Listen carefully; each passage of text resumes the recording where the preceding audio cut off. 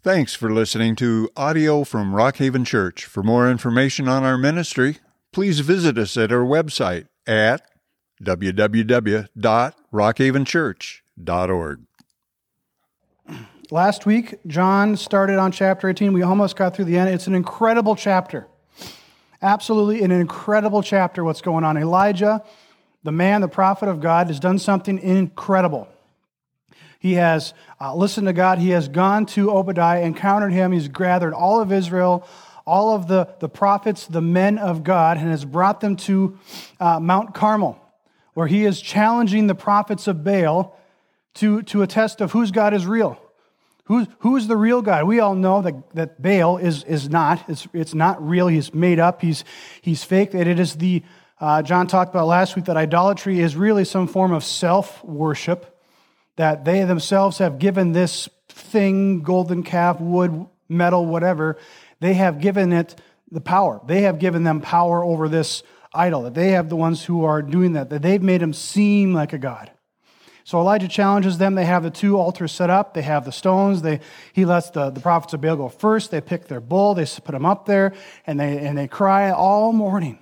And Elijah tends to mock them. And we talked about, I think this is funny, John said, mocking is not a spiritual gift. Remember that.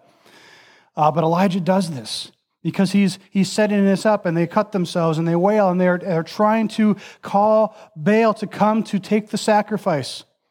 And obviously that doesn't happen. So Elijah takes his turn, and he gets down and he prays and says, "Oh Lord, show these people who you are, show that you are the true God." And the fire comes down and consumes it. They dumped all the water on the altar. This shouldn't have burned.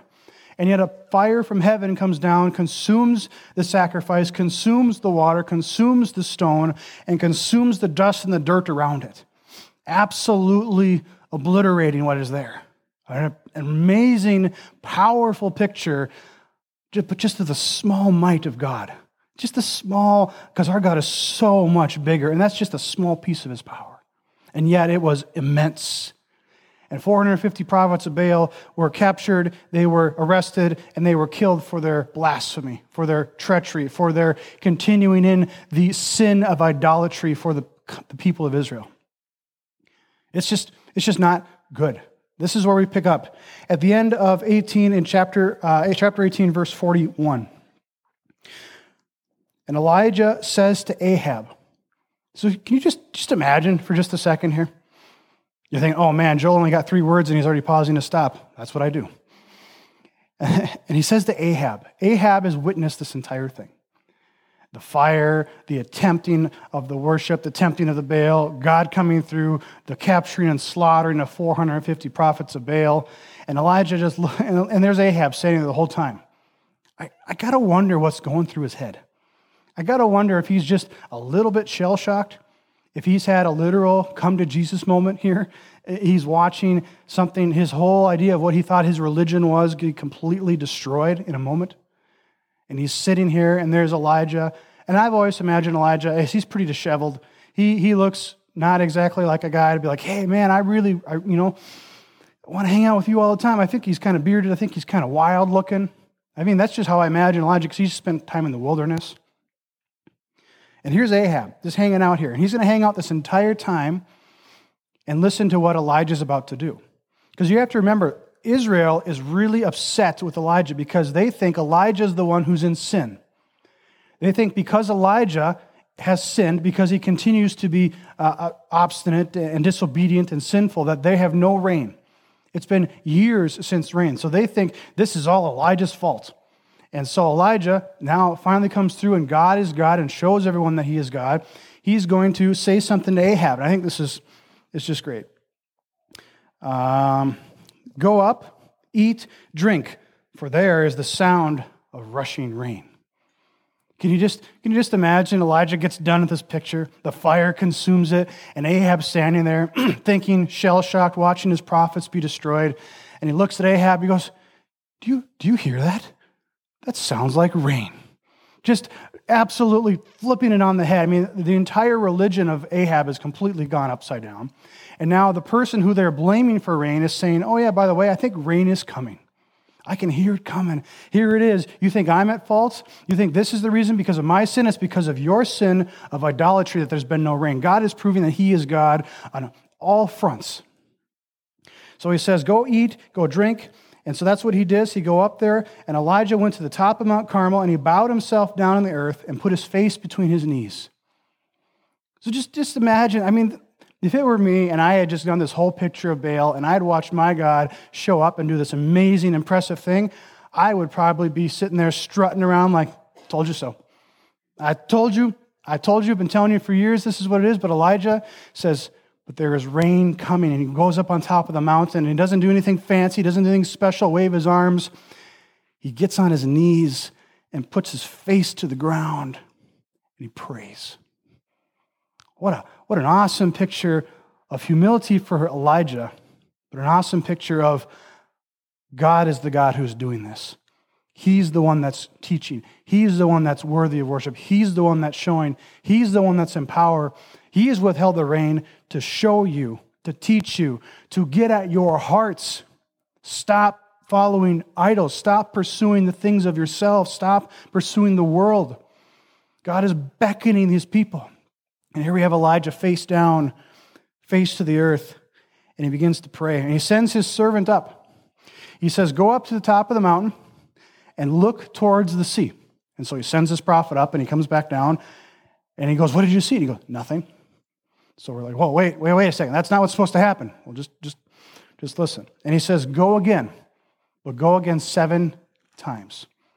Now, this is not like some magical number that if I do something 7 times, therefore God will grant it. That's not what this is about. 7 is a number we're going to see a couple different times in this. It's nothing mystical. It's nothing magical. Don't overthink this. But he says it 7 times because God is complete. It's a completion number. I'm going to do this 7 times because God told me to, not because it takes 7 times for God to listen. No. It's 7 times because this is what God is going to do, and we're going to do it because God is faithful. And so he goes up 7 times, and after the 7th time, he comes back down. And the servant says to Elijah, and this is verse 44, behold, a little cloud like a man's hand is rising from the sea. This little puff of cloud's coming up. And he says, now go say to Ahab, prepare your chariot and go down, lest the rain stop you. It has been years since we've had rain. It has been dry. I know this is hard for us to imagine considering the last couple weeks here. But he just told Ahab, you see that little cloud? I would go back to your house right now because in a little bit, your chariot's going to be so flooded and muddied with water that you're not going to be able to get there. That's impressive. You better get in your chariot and go because it's about to flood. It's about to rain. It's about to have water come down. And a little while the heavens grew black with clouds and wind, there was great rain. And I think this last phrase, I think, is just something we kind of miss often when we read this story because we just read the prophets of Baal, the fire consuming from heaven, Elijah telling there's rain coming, and then Ahab gets in his chariot, and the hand of the Lord was upon Elijah, and he gathered up his garments, and he ran before Ahab to the entrance of Jezreel. He ran. He didn't take a chariot. He ran before Ahab. I just think this is just a cool little addition. Oh, by the way, Elijah was so filled with the Spirit that he outran a chariot. It's just a neat little addition to the story that he is so in step, that God is doing something so powerful and so dynamic that here is this little addition, and it's not even like the big part of the story. It's just like, oh yeah, by the way, this happened as well. And so they get to Jezreel. That is Ahab's capital. Remember what's going on in Israel at the time. Israel has been divided. There is a divided kingdom in the north. There is 10 tribes, and the king, Ahab, is one of the most wicked kings we will ever have. He is mostly wicked because we have one of the most wicked people in the entire Bible is married to him, named Jezebel. Last week, remember John talked about that? No one has named their kid Jezebel for a reason. She is evil incarnate in the Bible, absolutely wicked beyond wicked. And so Jezreel is Ahab's capital in the north. And in the south, there is a different king ruling. And then, so there's division. There is war. They don't get along. This isn't like there's a peaceful divide. They don't get along with each other at all. And this is happening kind of in the northern part of Israel. So he goes back to Jezreel, And we got to pick up here in chapter 19, verse 1. And Ahab told Jezebel all that Elijah had done. You got to remember, Ahab has just watched a crazy, incredible feat. Something impossible by human standards. God has done something incredible. And Ahab comes home, and I mean, maybe this is just me in my head. He goes into Jezebel and says, hey, I just saw something incredible. I saw Elijah do this, and Elijah do that, and now there's rain. Isn't this incredible? And I remember just half a chapter ago, everyone was saying, Yahweh, he is God alone. Baal is not God. Yahweh is God. Ahab has witnessed this. He's had his come to Jesus moment. He has seen his whole religion change around. He goes home to his wife and tells her all this what's going on. And then Jezebel, this is her response. This is the wickedness of Jezebel. Then she sent a message to Elijah saying, so may the gods do to me and more so if I do not make your life as the life of one of them by this time tomorrow. So really translated, she's saying she's making an oath to her gods, which is really ironic because her gods are the power because she's given them power. She's worshiping herself. So she's trying to swear by something that she's gotten on her own power. But she's basically saying, I swear before all of my gods that if I haven't killed you by tomorrow, they can do with me what they want. Sounds like a really great message. Oh, Ahab's message of come to Jesus has really affected Jezebel really well. Obviously not. Jezebel is seething. She is absolutely disgusted with self-worship and power. Things have gone exactly the opposite direction of where they were supposed to go. And her response to Elijah, who's at the gate of the city, is to send him a message saying, if I see you, I'm going to kill you. You have destroyed everything. I will do everything in my power to kill you, to end your life. So we obviously have a different perspective of the preceding events from Jezebel. I think this speaks a lot to the shell of a man that is Ahab and the absolute evil incarnate that is Jezebel herself. She's so wicked that she actually, Ahab goes down as a wicked king, but in the end, he will actually repent. But in the end of days, in the book of Revelation, they talk about Jezebel as the wickedness. As the wickedness of Jezebel will impact the nation. She's so wicked that they talk about it in the end of days. That's really, really bad. That's bad that she has a lasting influence because of her evil. So she sends a message, and then Elijah was afraid. This is verse 3. And he rose and ran for his life and came to Beersheba, which belongs to Judah, and he left his servant there. Things have shifted in a different direction than what we thought. I know we started this last chapter. Maybe there's a little bit of hope welling up inside of us. Well, John and Joel said that Kings was only going to get progressively worse as we went on. But we have this really awesome chapter where the world is, they worship Baal, and then Elijah comes and it's changed everything, and the fire has come down and demolished the sacrifice. And wow, what an absolutely incredible moment where God, maybe he's shifting. Maybe the tides are turning. And in just a moment, he comes back and Jezebel turns everything against him. Everything is, I'm going to kill you if I see you, and I'm going to do it by tomorrow. So he gets up and he flees for his life.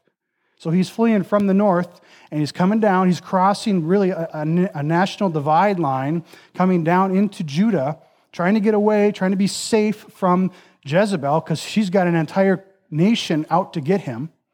Because remember, Elijah feels absolutely alone in this. He goes, no one is on my side. No one is with me. No one loves God. Why am I out by myself? Even in the midst of this incredible thing, the absolute love of the world, the love of what you want, the love of the selfishness of worshiping what we want, what feels right to us, what fills us up, that's what Jezebel has so clung to. She is in love with that.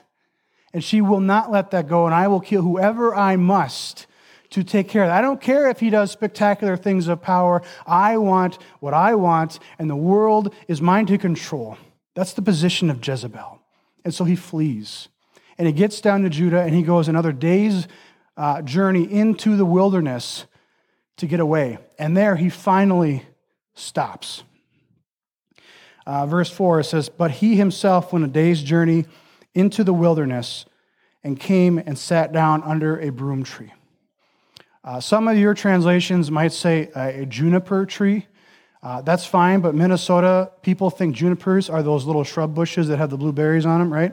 That's not a juniper in Middle Eastern time. A juniper, a broom tree, is probably more descriptive of the actual tree. It's this tall, skinny trunk. It goes up 6, 7, 8, 10 feet, and then it's got this big canopy over it. So if you can just imagine, the wilderness in southern Israel is very desert-ish like. It's you can see the heat rising off of the wilderness is, the haze. And in the midst of it is this lone broom tree. It's got deep roots. It goes down for the moisture, and it grows this tall, and it grows this huge canopy of shade. And you can imagine Elijah fleeing for his life into another nation. It was a day's journey into the wilderness, and he sees this lone canopy, this lone oasis, this lone, finally there is a spot where I can rest. Finally there's a spot where I can go and be. And he collapses under the tree, running for days to get away for his life from Jezebel. And he collapses under this tree.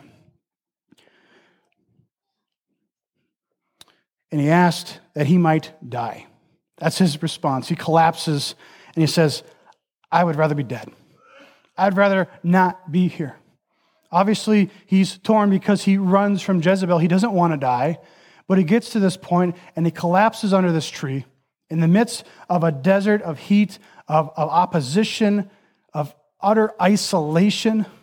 Here is a beaten and exhausted and absolutely downtrodden Elijah, who has been standing up for the things of God, who has gone on behalf of God. And here he is, and he's exhausted. He is done. I just want to die. Let me go. What an honest statement. Isn't that incredible? I think it's an honest statement. Elijah, who has just seen something absolutely miraculous. Fire has come from heaven and consumed the altars. And here he is, 2, 3, 4 days later, underneath a tree, how many miles away from what just happened? I just want to die, God. I just want this to be over. I am exhausted. I am done. I am tired. I have been running. No one likes me. Everyone hates me. Why? And he doesn't doubt God. He's not angry at God. He's just done. He's just exhausted with life. I think this is a great honest thing. I think something as Christians we need to be more honest with ourselves, to just be upfront, just to God, I'm tired. I have been walking, I have been trying to do the right things, but life just seems to go the wrong direction, or things just continue to happen. What is going on? I'm not mad, but I don't know what to do because I'm so turmoil. I'm overwhelmed with my emotion. I don't even know what to do. And he just lays down at the tree and lies down and says, just let me die. Let me be. I'm tired of this. That's a raw moment. We're going to see here in just a minute how God will respond to that, but it's almost the spiritual diary of Elijah. The true honesty of someone who's done so dynamic and powerful things for God. And here he is saying, I'm done. I am spent.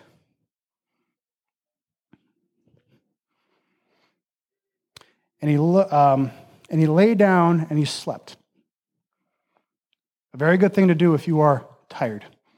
I know that sounds very ironic and obvious, but when we are emotionally, mentally, spiritually spent, there is very few things as theologically sound as taking a nap. And here's what happens. And behold, an angel touched him and said to him, arise and eat. And he looked and beheld, there was at his head a cake baked on hot stones and a jar of water, and he ate and drank, and he laid down again. And the angel of the Lord came again a second time and touched him and said, arise and eat, for the journey is too great for you. And he arose and ate and drank and went in strength on that food for 40 days and 40 nights to the mountain of God. So here he is laying under this tree, pouring out his heart. I just want to die. I just want this to be over with. And he falls asleep. And can you imagine? Hey, and you look up and there's an angel of the Lord. Would you be terrified? Would you be relieved? Would you be like, oh, no, are you kidding me? I mean, I think this is the ministry, the intentionality of God. Because where he's going to go is he's leading him. He's continually, intentionally investing in him. He sends an angel with a cake and water. Hey, get up, eat, and drink. So he gets up and eats and drinks and falls asleep again. Second time. Hey, get up and eat and drink, because you're going to need your strength, for the journey ahead is great. This will sustain you. This is not just because, did God not get the recipe right the first time? Was Elijah more hungry? Oh man, I didn't realize that you were that hungry. I would have sent double the cakes the first time. No, this is the intentionality. This is the investment. This is what the purposefulness of God, who knows his people, of Elijah, who's being honest, who's exhausted, who's trying to do the will of God. One commentator, I really like it, he associated this with the ending of John. So Peter, at the ending of John, is fishing, and Jesus has resurrected from the dead, and he calls Peter back to shore. So Peter, in the previous chapters, has denied Jesus 3 times. I don't know the man. I don't know him. I tell you, I don't know anything to do with him. Jesus is crucified. Okay, he's dead, but here he resurrects from the dead, and here's Peter fishing, and Jesus, and he calls to him. And he brings Peter over here, and he says, Peter, do you love me? Yes, Lord, I love you. Peter, do you love me? Yes, I love you. Peter, do you love me? You know all things. You know that I love you. Did Jesus not believe him the first 2 times? No, but it's the reassurance of Peter. Peter, you know that you love me. And here it is, the same thing, an angel coming down, bringing cake, saying, hey, take up and eat. Hey, take up and eat, because the journey you're about to go on is great. Elijah is reassured in that. It's not this, hey, I'll let you survive. It's no, I'm going to let you survive, but I'm going to take you on a journey. I'm going to take you to a spot. I'm going to reassure you. I'm going to challenge you. I'm going to support and sustain you. It's a lesson that I feel like I've learned in my life, unfortunately, probably too many times. When I've been in a similar boat where it's like, God, I'm just tired. I'm just done. I'm exhausted. Why is life so difficult? Why is life so full right now? It may not even be bad things. It's just full. And God continues to whisper in those moments, because you're doing it. Let me do it. And it's an identity-shattering moment, because it's like, I thought I was. But then he reassures me saying, I know, but you continue to try to take things and do them on your own. God is a God who sustains, who provides. He set the whole world in motion by the power of his word, what Colossians says. And he is here to provide and to give us life, and to speak to our heart, and to grow us, and to continue to make us spiritually deeper. Because we don't just know things about God.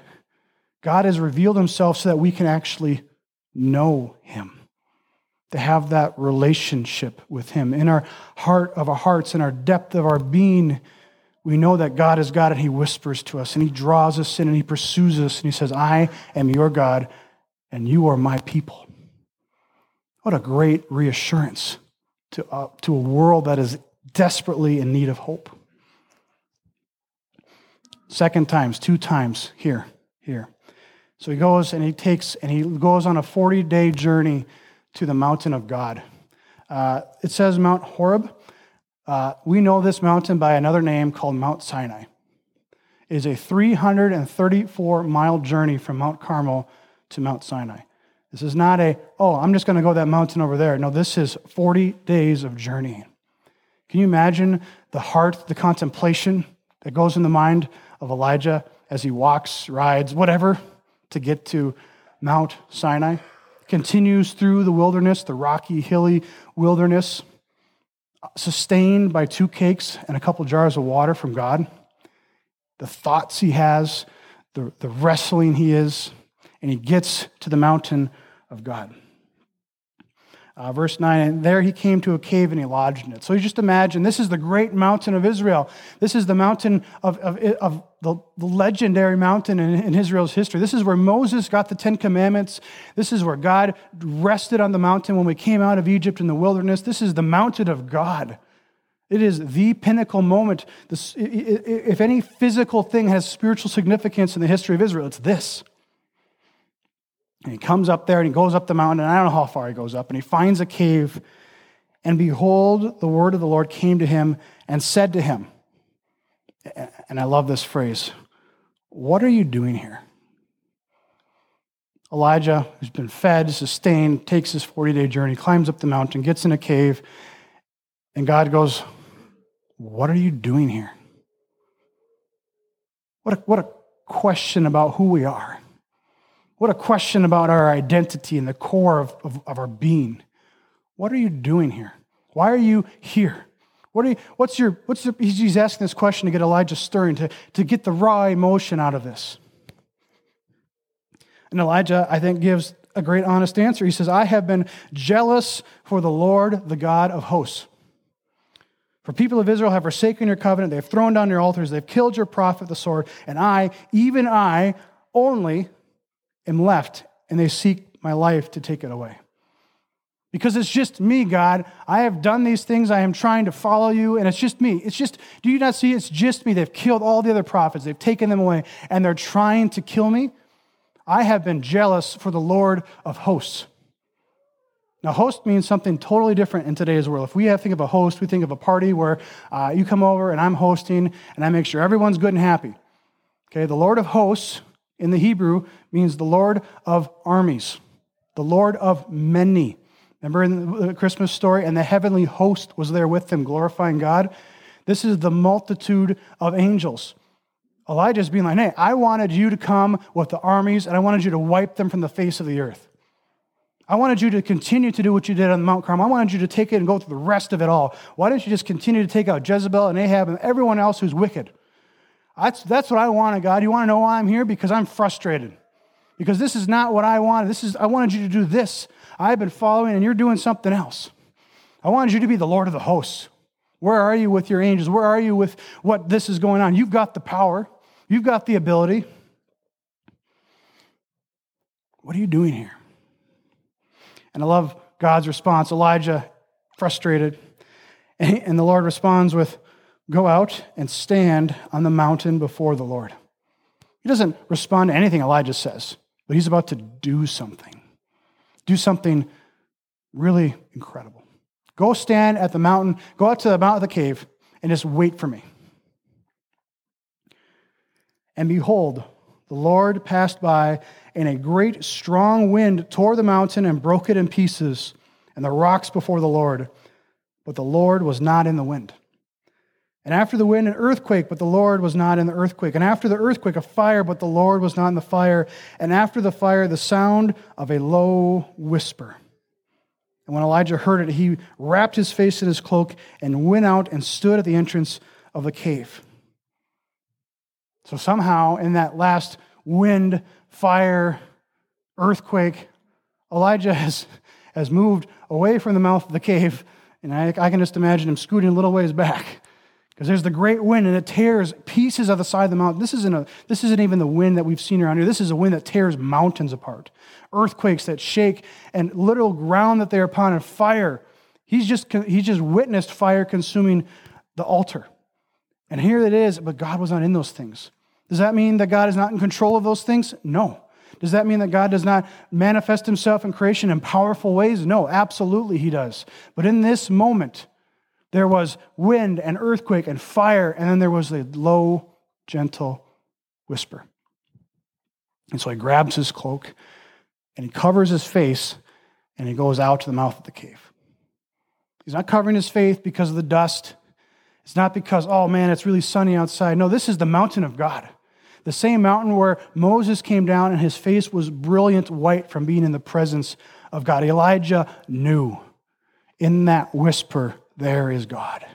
And so he covers his face, knowing that when he goes out, he's going to encounter God.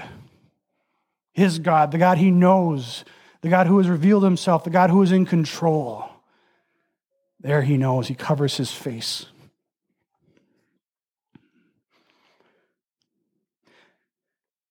He went out and stood at the entrance of a cave, and behold, there came a voice to him and said, "What are you doing here?" Same question, same idea. Cakes twice. Do you love me? Do you love me? Do you love me? What are you doing here? What are you doing here? And in the midst of this, God is showing himself. It's not this, it's not that. It's not the earthquake. It's not the might. It's not the power. It's not the earth-rattling majesty that is God. But it's the whisper to the very heart of Elijah saying, what are you doing? What are you doing here? Here am I, the God who has called you, who has gifted you, who has made a way, who has paved this. He knows God, and here he is right here revealing himself in the gentle whisper to the very core. Could he have appeared and terrified the absolute tar out of Elijah? Yes. But he whispers. He whispers to him, what are you doing? Who are you? Who are you? You're mine. And what a challenge to the identity. Where do you believe you really are? Who do you really think you are? Because you're trying to do this on your own. You're trying to do this by your power. And here is God saying, I am the God. I'm the one who made this. I'm the one who put rulers in place. I'm the one who sustains, controls, who gifts, who does these things. I am this God, and I am whispering to you in your very heart because that's what Elijah needed. He needed someone to just be gentle in that moment because it's a God who is intentional, a God who seeks us, a God who doesn't want to fear us into submission, but a God who wants to show us and love us and pursue us till we understand that our hearts have been captured by him. And we can't help but love. We can't help but worship. We can't help but turn our attention to the God who is able to do the unbelievable, who's able to do the majestic, who's able to do the power, but who whispers to our hearts. I can't help but think of a verse in Matthew where it talks about the heart of Jesus.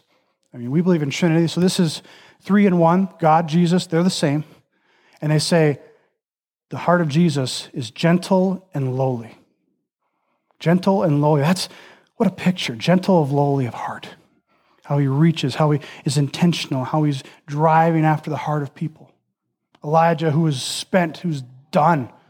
I don't know what to do. And here he is encountering God on the mountain of God and the incredibleness, and God gentle and lowly, but yet in all awesome and power and might, whispers to the heart of Elijah. What assurance. What a challenge. What great comfort. And Elijah goes on his spiel. I've been jealous for this. I've been doing this. And God just says, go. And he sends Elijah out. He sends him back. He has restored him. He has shown him who he is. He has whispered to his heart. He has been intentional. Now he says, go. What an example of a man who doesn't just know things about God, who doesn't just know statistics and facts and all the analytics about God. And I can tell you all the great theology, and I can tell you things about God and all his names. Elijah knew him. He had the relationship with God, and God comes to him and whispers to his heart and captures him. What a fantastic relationship. And we have that access.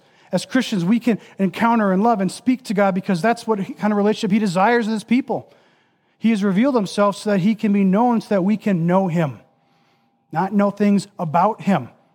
We can know him. And he sends them out. He sends them out. It fits really well with, so one of my favorite books that I try to read every couple of years is called Knowing God by J.I. Packer. And he has 3 things in there that he uses 3 things that describe a relationship that you can see in people that describe a relationship with God. That when you look at them, these 3 things stand out, that I know that they have that depth, that they, in their heart of hearts, they love God, that they know God. They don't just know things about him, that they've had those whisper conversations, but yet are in awe of the earthquake and the fire. They have that relationship. The first one is that they have great energy for God. We see this in Elijah. He has great energy for God. He lays on his side for I don't know how many days. He gets up and he goes and challenges the prophets of Baal on the Mount Carmel. He speaks to the nations. Great energy. He's excited to do the things for God. Secondly, he's got great boldness. That is absolutely Elijah, that he can go stand before 450 prophets and say, my God is bigger, because he knows his God's going to win.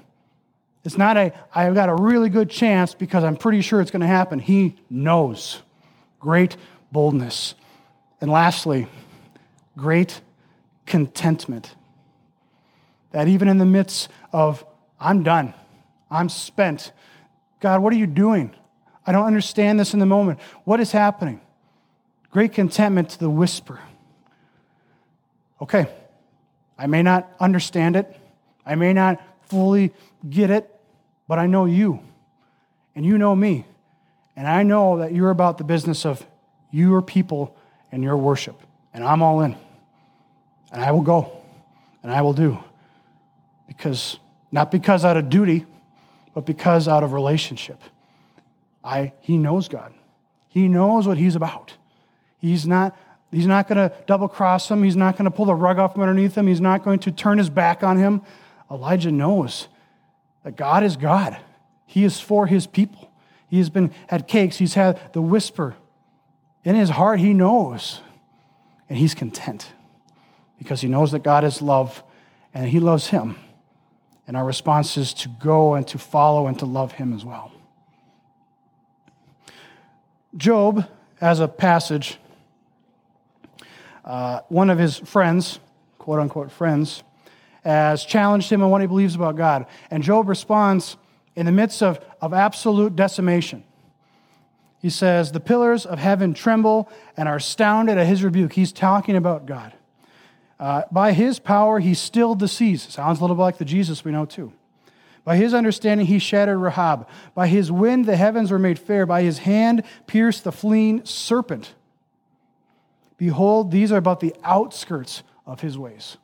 These are just the outskirts. This is just the fringe. This is just the edge of the power of God. And how small a whisper do we hear of him? By the thunder of his power, who can understand? But it's in the whisper. It's in the intimacy. It's in the moment of God addressing our hearts. It's amazing. Thank you, guys.